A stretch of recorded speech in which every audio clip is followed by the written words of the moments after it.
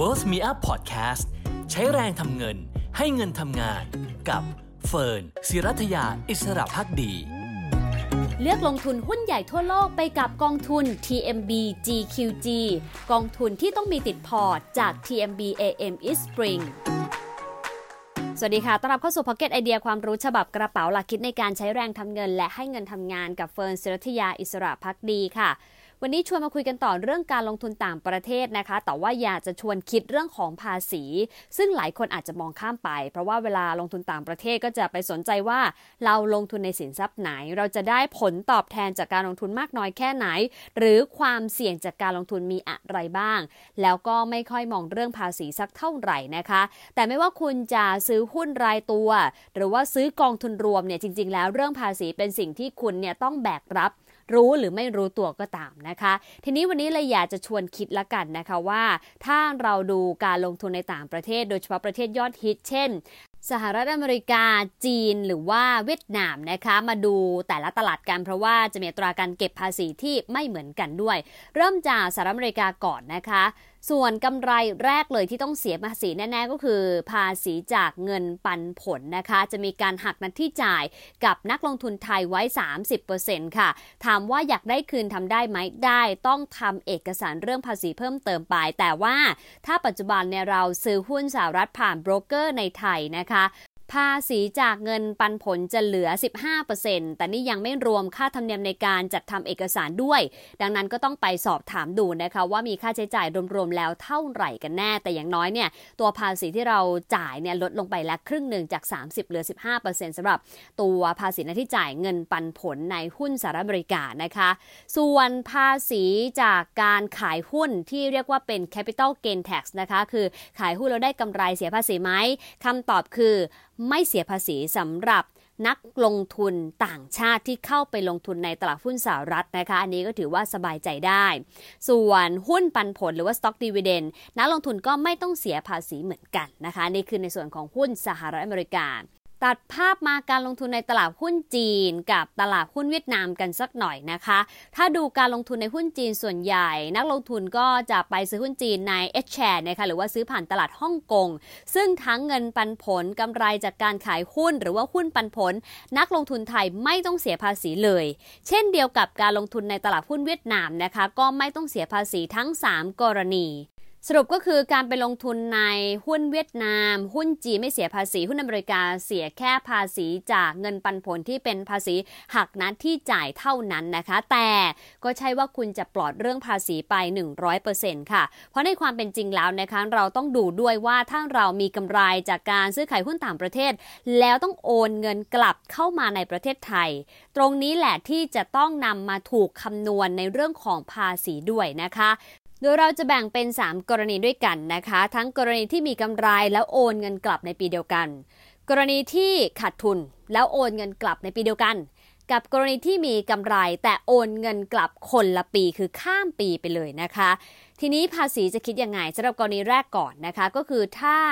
มีกำไรแล้วโอนกลับในปีเดียวกันนะคะเช่นลงทุนไป10ล้านบาทในตลาดหุ้นต่างประเทศในเดือนมกราคมปีที่แล้วนะคะปี2564ผ่านไปสักครึ่งปีนะคะได้กำไรพอร์ตโตเป็น15ล้านบาทเลยคือผลตอบแทนดีมากนะคะกำไร 50% เลยอยากนำเงินกลับมาแล้วก็เลยนำเงินทั้งหมดเนี่ยกลับมาโอนเข้ามาในประเทศทีนี้ประเด็นเนี่ยอยู่ตรงนี้ค่ะเมื่อเรามีกำไร5ล้านบาทตัว5ล้านบาทที่เป็นส่วนกำไรนี้นะคะก็จะต้องนำมาเสียภาษีค่ะโดยการรวมคำนวณเพื่อเสียภาษีเงินได้บุคคลธรรมดาในปี2564ที่จะยื่นในช่วงนี้คือต้นปี2565แบบนี้เป็นต้นอันนี้คือกรณีแรกนะคะกรณีที่ลงทุนในต่างประเทศแล้วมีกำไรแล้วโอนกลับมาในปีภาษีเดียวกันส่วนในกรณีที่2ค่ะถ้าเราไปลงทุนต่างประเทศแล้วขาดทุนนะคะแต่โอนกลับมาภายในปีภาษีเดียวกันเช่นสมมติลงไป10ล้านบาทเหมือนเดิมเลยแต่แทนที่จะได้กำไรกลับกลายเป็นขาดทุน2ล้านบาทกลายเป็นมีเงินเหลือในพอร์ต8ล้านบาทแต่เราต้องการใช้เงินโอนเงินนั้นกลับมาภายในปีนั้นเองนะคะในปี2564เองเนี่ยก็แสดงว่าเราเนี่ยโอนกลับมาในปีเดียวกันแต่เนื่องจากเป็นผลขาดทุนจะไม่ถูกคิดภาษีเงินได้ไม่ต้องนำมาคำนวณนะคะเพราะถือว่าเป็นการโอนเงินตัวเองกลับมานั่นเองนะคะเพราะฉะนั้น ขาดทุนอาจจะไม่กังวลเรื่องภาษีเยอะนะคะแต่ว่าจะกังวลอีกเรื่องหนึ่งก็คือเรื่องพอร์ตที่แดงนั่นเองนะคะส่วนกรณีสุดท้ายค่ะมีกำไรเหมือนกันแต่ถ้าอยากที่จะบริหารภาษีนะคะวิธีการก็คือ10ล้านบาทเหมือนเดิมได้กำไรมาเป็น15ล้านบาทนะคะทีนี้เรายังไม่โอนเงินกลับมาในประเทศรอให้ครบปีก่อนแล้วค่อยโอนเงินกลับมาภายในปี2565เนี่ยหรือว่านานกว่านั้นก็ได้ถ้าทำแบบนี้นะคะจะไม่เสียภาษีในประเทศไทยตามที่กฎหมายกำหนดดังนั้นถ้าเราไม่ได้รีบใช้เงินนะคะถ้าพอร์ตมีกำไรสิ่งที่ควรทำก็คือยังไม่ต้องรีบโอนเงินกลับเข้าประเทศในปีภาษีนั้นข้ามปีภาษีก่อนค่อยโอนเงินกลับถ้าแบบนี้เองก็จะทำให้เราไม่ต้องเสียภาษีตามกฎหมายในประเทศไทยนั่นเองนะคะก็เป็นวิธีบริหารจัดการภาษีรูปแบบหนึ่งอันนี้สำหรับใครที่ลงทุนเองนะคะแล้วก็อาจจะต้องบริหารจัดการภาษีด้วยตัวเองแต่อย่างไรก็ตามถ้าใครเนี่ยลงทุนผ่านบริษัทจัดการนะคะหรือว่าตัวแทนนะคะของประเทศไทยเนี่ยที่เขาทำหน้าที่นิติบุคคลในการดำเนินธุรกรรมดังกล่าวให้เรื่องนี้เองเขาก็จะบริหารจัดการให้อยู่แล้วนะคะโดยส่วนใหญ่จะเป็นแบบนั้นแล้วก็ถามว่าแล้วนักลงทุนสถาบันอย่างผู้จัดการกองทุนอย่างบลจ.ถ้าเขาไปซื้อหุ้นต่างประเทศแล้วโอนกลับมาภายในปีเดียวกันโดนกฎหมายเหมือนกันไหมต้องบอกว่าจริงๆแล้วก็มีเรื่องของกฎหมายภาษีเหมือนกันนะคะแต่โดยเนเจอร์นักลงทุนสถาบันหรือว่ารายใหญ่เหล่านี้เขาก็จะลงทุนระยะยาวเกินกว่า1ปีปฏิทินอยู่แล้วก็จะไม่ได้ซื้อขายจนทำให้ภาษีเนี่ยมาบั่นทอนโอกาสในการสร้างผลตอบแทนให้กับพอร์ตนะคะก็ถือว่านำมาฝากกันและกันสำหรับใครที่อาจจะยังไม่ทราบจะได้พอเข้าใจและเห็นภาพมากขึ้นนะคะสำหรับการลงทุนในต่างประเทศก่อนจะตัดสินใจลงทุนอะไรก็ศึกษาให้รอบด้านอย่าคิดแค่ว่าลงทุนในสินทรัพย์อะไร